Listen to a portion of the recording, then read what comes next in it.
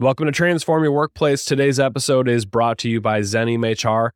Learn how organizations are leveraging Xenium's complete HR plus payroll solution for HR administration, payroll administration, benefits administration. Don't get bogged down by these things on a regular basis. Leverage Xenium for all of these so you can focus on growing your organization and hiring and attracting the best talent so you can serve your customers. Learn more at xeniumhr.com. All right, a few weeks ago, I mentioned that I had a couple guests this month from Deloitte, and today's guest is Art Mazor.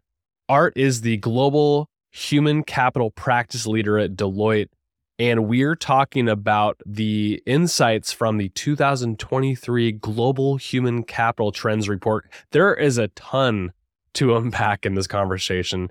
One of the biggest takeaways that I had was learning how to lead in this boundaryless world. And I won't say too much about that because there's so much in the conversation that I think will be really insightful about what boundaryless even means.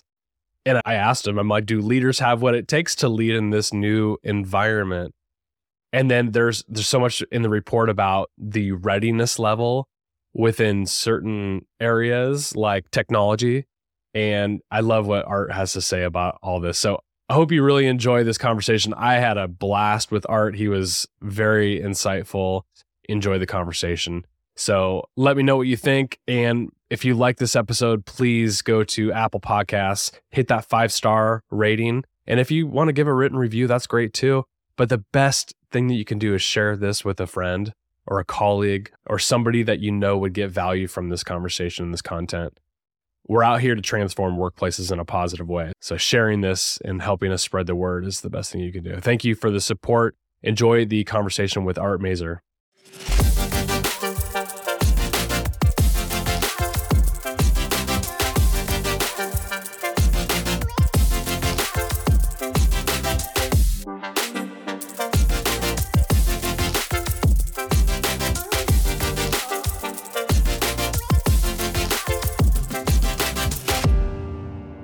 Art, it's a pleasure to have you on Transform Your Workplace. Thanks for coming on the podcast. Brandon, thank you so much for having me. Delighted to be here with you today.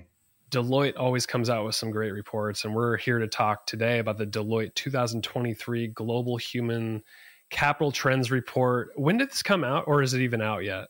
It's out just at the very beginning of January. Great way to kick off the new year. That's great. There's a lot of good data, and I want to talk about what's in the report. But what I found fascinating is in the intro of the report, it stated that boundaries are falling away. Explain what that means.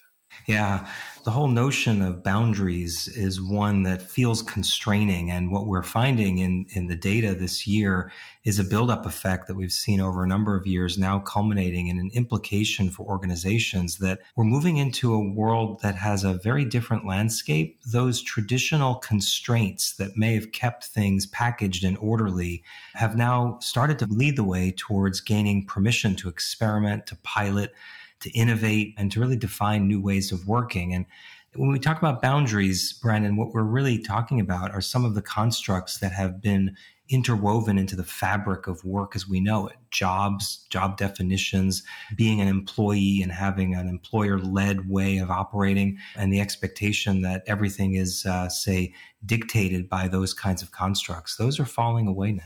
Could it even go as far as like the way in which we work or even functional units within an organization? I mean, does the boundaryless comment, does that stretch across just an organization in general? For sure. It's kind of these shifts that we're seeing in a very significant way. For example, we see jobs falling away and moving in favor of skills instead. So we're comprising teams based on skills rather than an aggregation of jobs, rather than seeing employees as the construct and the only construct that people work within. We have this notion of workforce ecosystems, the combination of humans and machines, the combination of humans who are working as employees, but also maybe in short-term kind of flexible work arrangements. So it is truly traversing the full of the organizational landscape. What's driving this? Is it the needs of people? Is it the remote work, and now we can get talent from all over the place? Like, what is it? Is there one driving thing, or is it multiple? It is multiple. Certainly, there's no secret that the pandemic experience has shaped recognitions in a lot of ways for workforce members who've realized that, hey, I've got opportunity. I can work in different kinds of environments. I can find ways to elevate my skills and move out of the industry that I thought was maybe my forever industry, or I can change from what I thought was my forever career path. Equally, organizations are feeling that recognition that competition is moving faster, the need to innovate and move faster than competition to meet needs and ever-changing demands of their clients and customers is changing and much more dynamic. And so you take those coming together and you see really this kind of collision of forces that have led to the need for us to drop away from some of these boundaries so that we can be more flexible, so that we can move at a more agile pace, and that we can be more productive and more competitive. What comes to mind for me personally as I hear you talk, and even just from reading the report too, is on one side of this is chaos and confusion. Maybe a little anxiety too from people just not knowing how they fit, because it's not like this neat little box anymore. It's, as you say, boundaryless.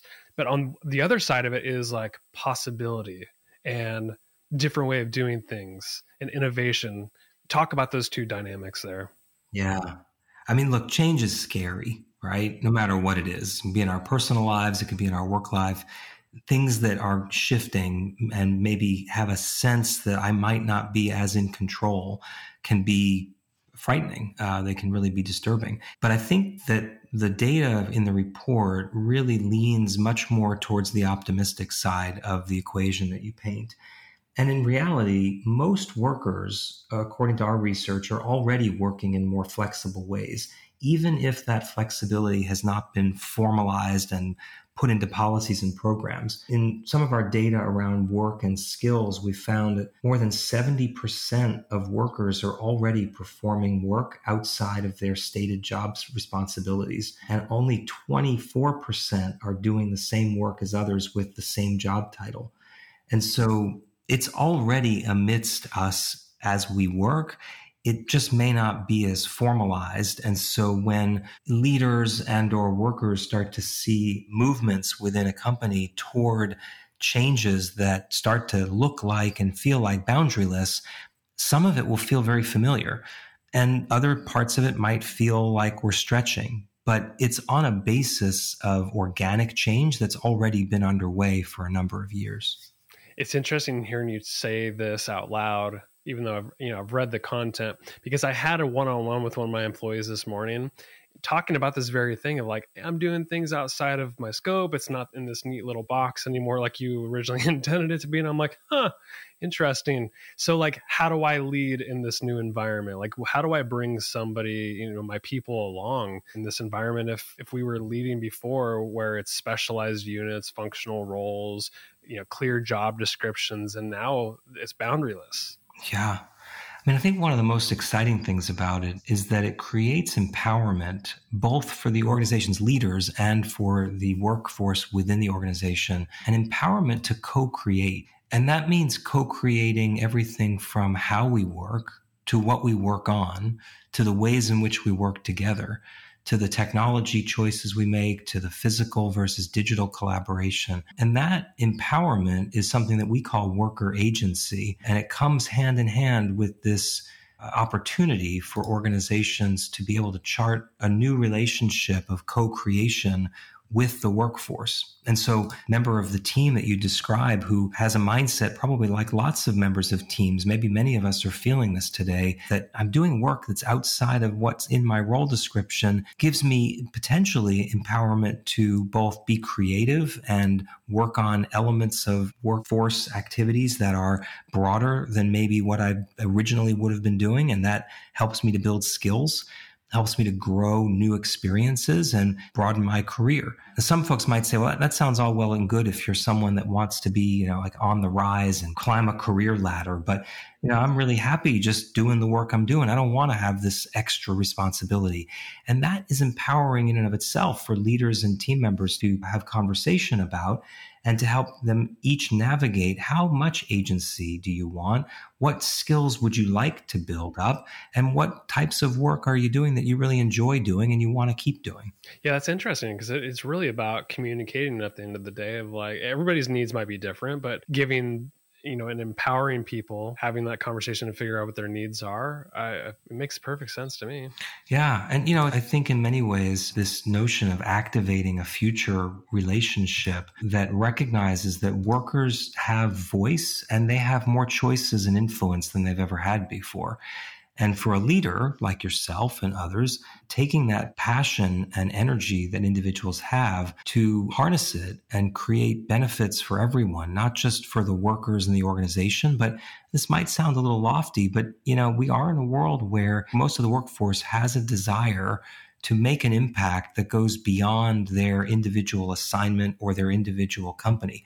Most really say that they would like to have an impact on the world. I want to do something that I feel has greater purpose than maybe strictly making profit for the company I work for. That could be having a positive impact on a society through climate. It could have a positive impact around social justice. It might have a positive impact around charitable giving or even around increased productivity in industries that help individuals and teams work at better paces. So I think there is that exciting element of the ability to make a contribution and to have a purpose that I feel excited to get up and go to work every day.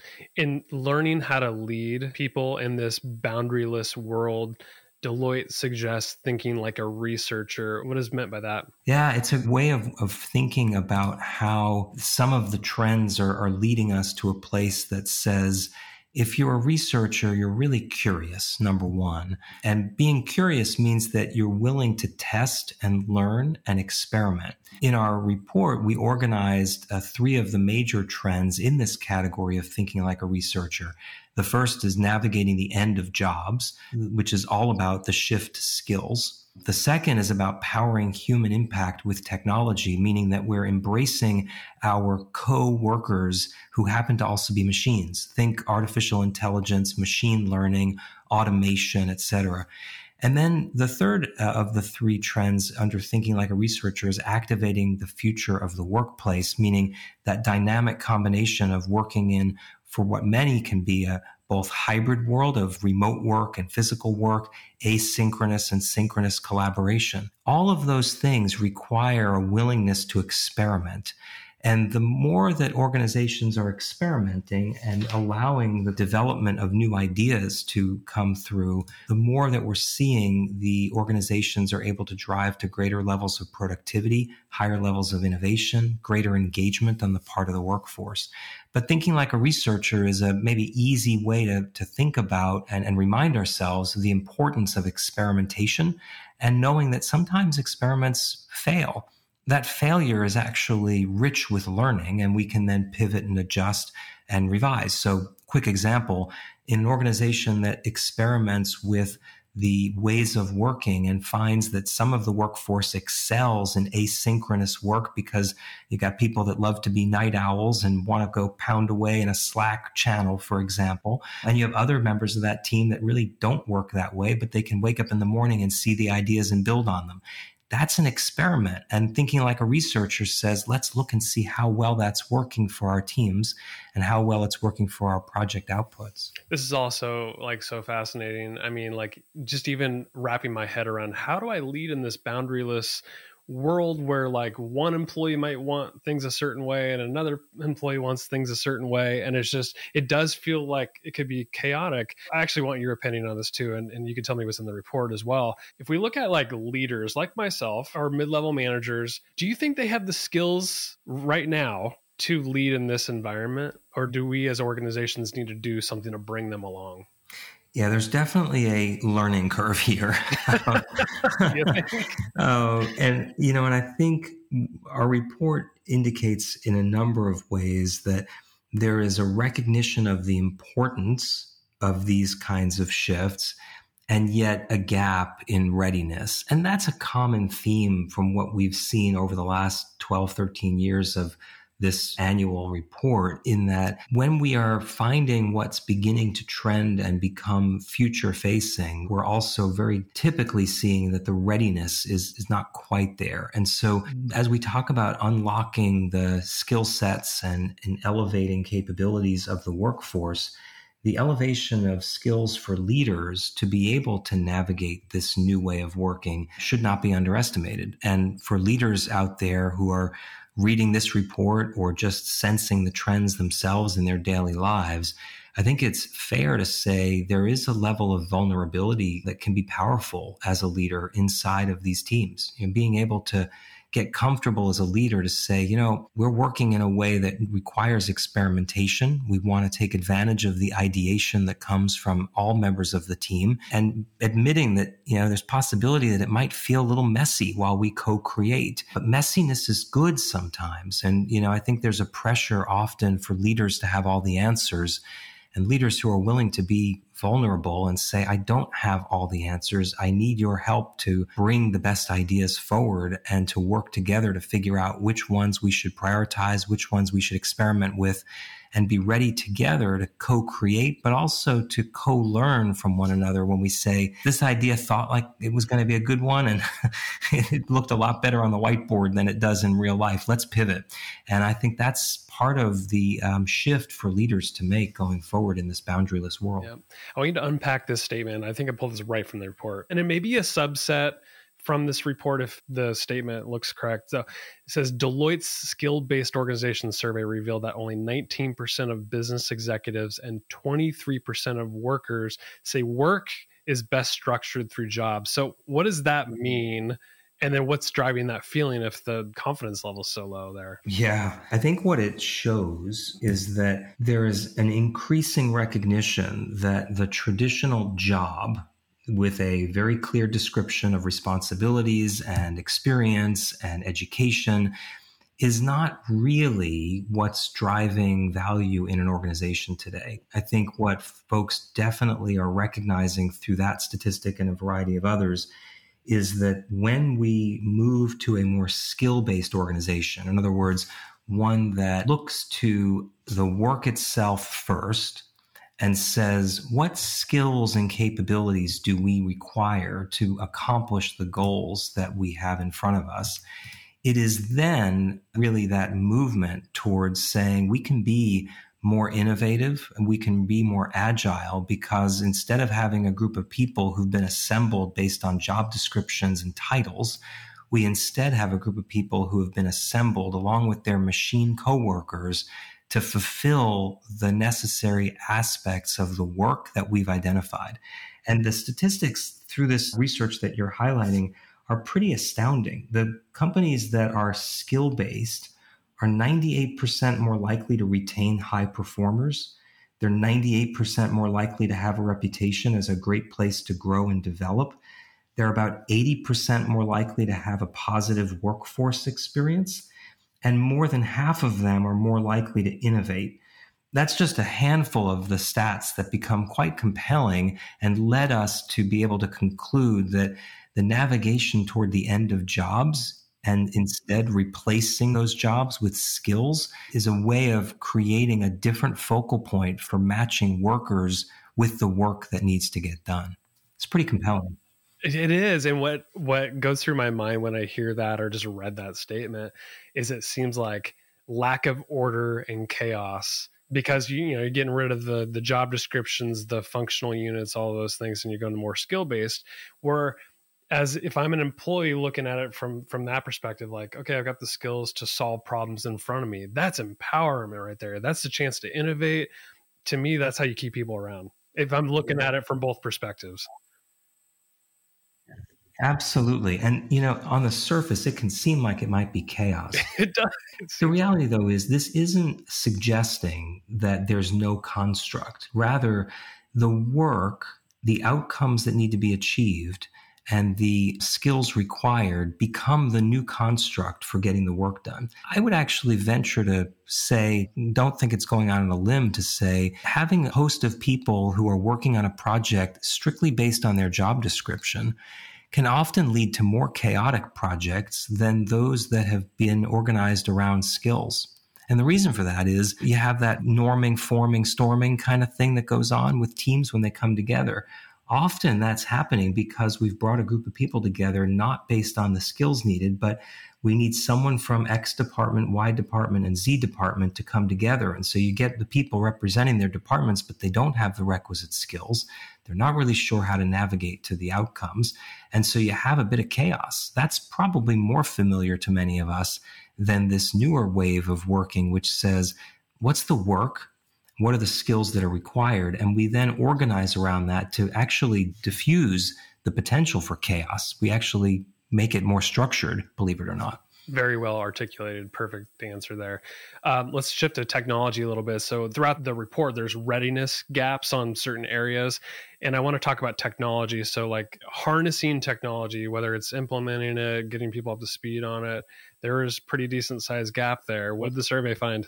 Yeah, for sure. I mean, the use of technology and thinking about it as powering the human impact with technology is something that I think is really the most compelling element. You know, there's been a lot written about artificial intelligence taking over the world or machines that are kind of going crazy with data. The reality is that these new workplace technologies are helping to improve teaming. They're helping humans to be able to work better together. And this technology is sort of a combination of tools, from those that produce data and insights to those that are like wearables that help us in various forms of work. Think how individuals working in either a retail or a distribution center or working in healthcare can use tools like virtual reality to augment their learning, to augment the interaction with customers. The endless possibilities are there. And so when we think about technology as part of this trend to the boundaryless world, it's about powering the impact of humans and elevating the value that humans can achieve with technology on their side. A section of the report talked about negotiating worker data. What does that mean, and what did the survey find on that section? Yeah, you know, this data question is one that's truly fundamental to the readiness of the organization to move into that future of boundaryless. The data that we have available to us now inside an organization is vast. Most organizations that we work with have massive data lakes with data plenty. And the question is, what do we do with all of that data? There is, of course, the imperative to protect that data, number one, and to use it for purposes that the workforce is understanding and aware of. And in some cases, that's regulated by governments and agencies. The important element, though, about negotiating worker data is really about leveraging this for mutual benefit. In other words, if I'm collecting data about how teams are communicating and collaborating, and we can serve that up to help improve the collaboration of a team, then a manager and a leader has something more to work with beyond his or her observations of the team. If we're able to use data to help navigate things like safety in the workplace, then we're able to create a safer environment for our workers.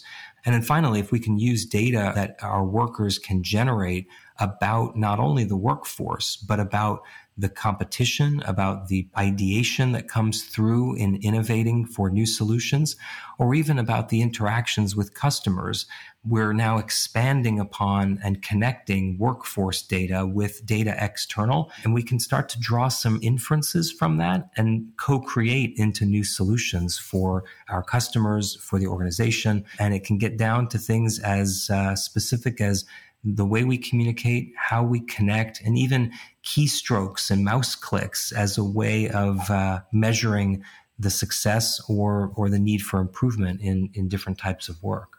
Earlier, you were talking about worker agency. Here's another one that's like a big gap in terms of the readiness. So the survey had outlined 84% of businesses recognize that worker agency is important to the success of the organization, but 17% feel like they're actually ready to address this. So what's going on? Like, why aren't businesses ready? You know, I think organizations have been built in the majority under a model that said the organization is the one that has all the answers. sets all the policies, Top right? down, yeah. Defines the way we work. And it is very much a top down. So I think what you're seeing there is that delta between the acknowledgement that worker agency is powerful and important, that the flexibility about how we work and what we work on is really important to the workforce today. And we're not quite there yet in terms of having the procedures, the comfort, the protocols, and the necessary guidance for an organization to say, here's where we're co-creating, here's where agency becomes important. And I think what's critical, I think back, Brandon, to your comment earlier about, gosh, this could start to feel like chaos. Worker agency doesn't mean it's a free-for-all. It's not complete anarchy. It's not. And it's in this banner of co-creation. And I can't emphasize that co enough. One half of it is the organization and the leaders of it. The other half is the worker and the workforce at large. And those may not be 50-50 at all times. So if you take something like corporate values, 80 to 90% of that might be dictated by the organization. We have a certain value set, we have integrity, we have expectations. But if we're talking about how we work on an individual team, well, maybe that flips around and teams become, as we're seeing in many companies, self-empowered, self-managed. And maybe that's 80% team dictated and 20% dictated by some guardrails that are provided by the organization. And I think we're seeing more of that than less. And that's how we then move this from being chaos risked to being really much more about co-creation and productivity. Mm-hmm. The way I think about this a little bit, so I'm a free market economy kind of guy. And I think there's a lot of good that comes from that type of environment, because you have innovation, you have opportunity, all that. And that's kind of what we're talking about here at the workplace, is like there are rules, we've got there's value systems and all these things that we need to abide by. But what we're talking about is opening up and unlocking a whole different piece of our productivity and opportunity for people. And it just there's a lot of good that comes from opening it up and with less boundaries. It really does. And I think we saw this through the pandemic, right? The organizations that empowered their workers to very quickly figure out what's the best way for your team to work, because we can't possibly legislate this broadly, saw great success, right? I think this notion that organizations who are working in a skill-based way and providing that sense of worker agency are creating this great place to grow and work reputation are the ones that are really able to win in their competitive marketplace. Now, I will say, a number of our clients are looking at what's happening with the need to reevaluate certain roles. They've got some skill sets that they may be longer on rather than other skill sets that they're short on. And we're seeing some recalibration of that. We're seeing questions about economic headwinds, but none of those things, in our estimation, change the reality that the worker agency concept is here to stay. The demand and the need for individuals at all levels and of all generations to feel empowered in the workplace, it's here to stay, regardless of maybe some economic headwinds that could be felt or some shifting of skill sets that may be going on across different industries. Art, this has been such a great discussion. I'm looking at the clock. This conversation's blown by. This report has so much more in it. What did we not cover that you want to maybe say in parting, or any just kind of lasting thought that you want to share before we leave? I'd love the chance to chat with you as well. And I would say that for those that are out there listening and have the opportunity to maybe thumb through the report, click around and search, I'd encourage folks to take a look most notably at the case studies that are included. It's a lot of really fantastic examples from organizations that are real world, making these practices and trends come alive. And I think that's maybe the best way to translate into one's own organization, by seeing it in practice in others. I'll make sure to put a link to the report in the show notes. Do you want people to connect with you or learn more about your work? Oh, I'd love that. Sure. Please, pop me a message on LinkedIn, and love to connect and exchange ideas, and really enjoy the conversation with you, and very flattered by the invitation. My guest today has been Art Mazor. Art, thanks for coming on the podcast. Appreciate you. Thank you so much, Brandon.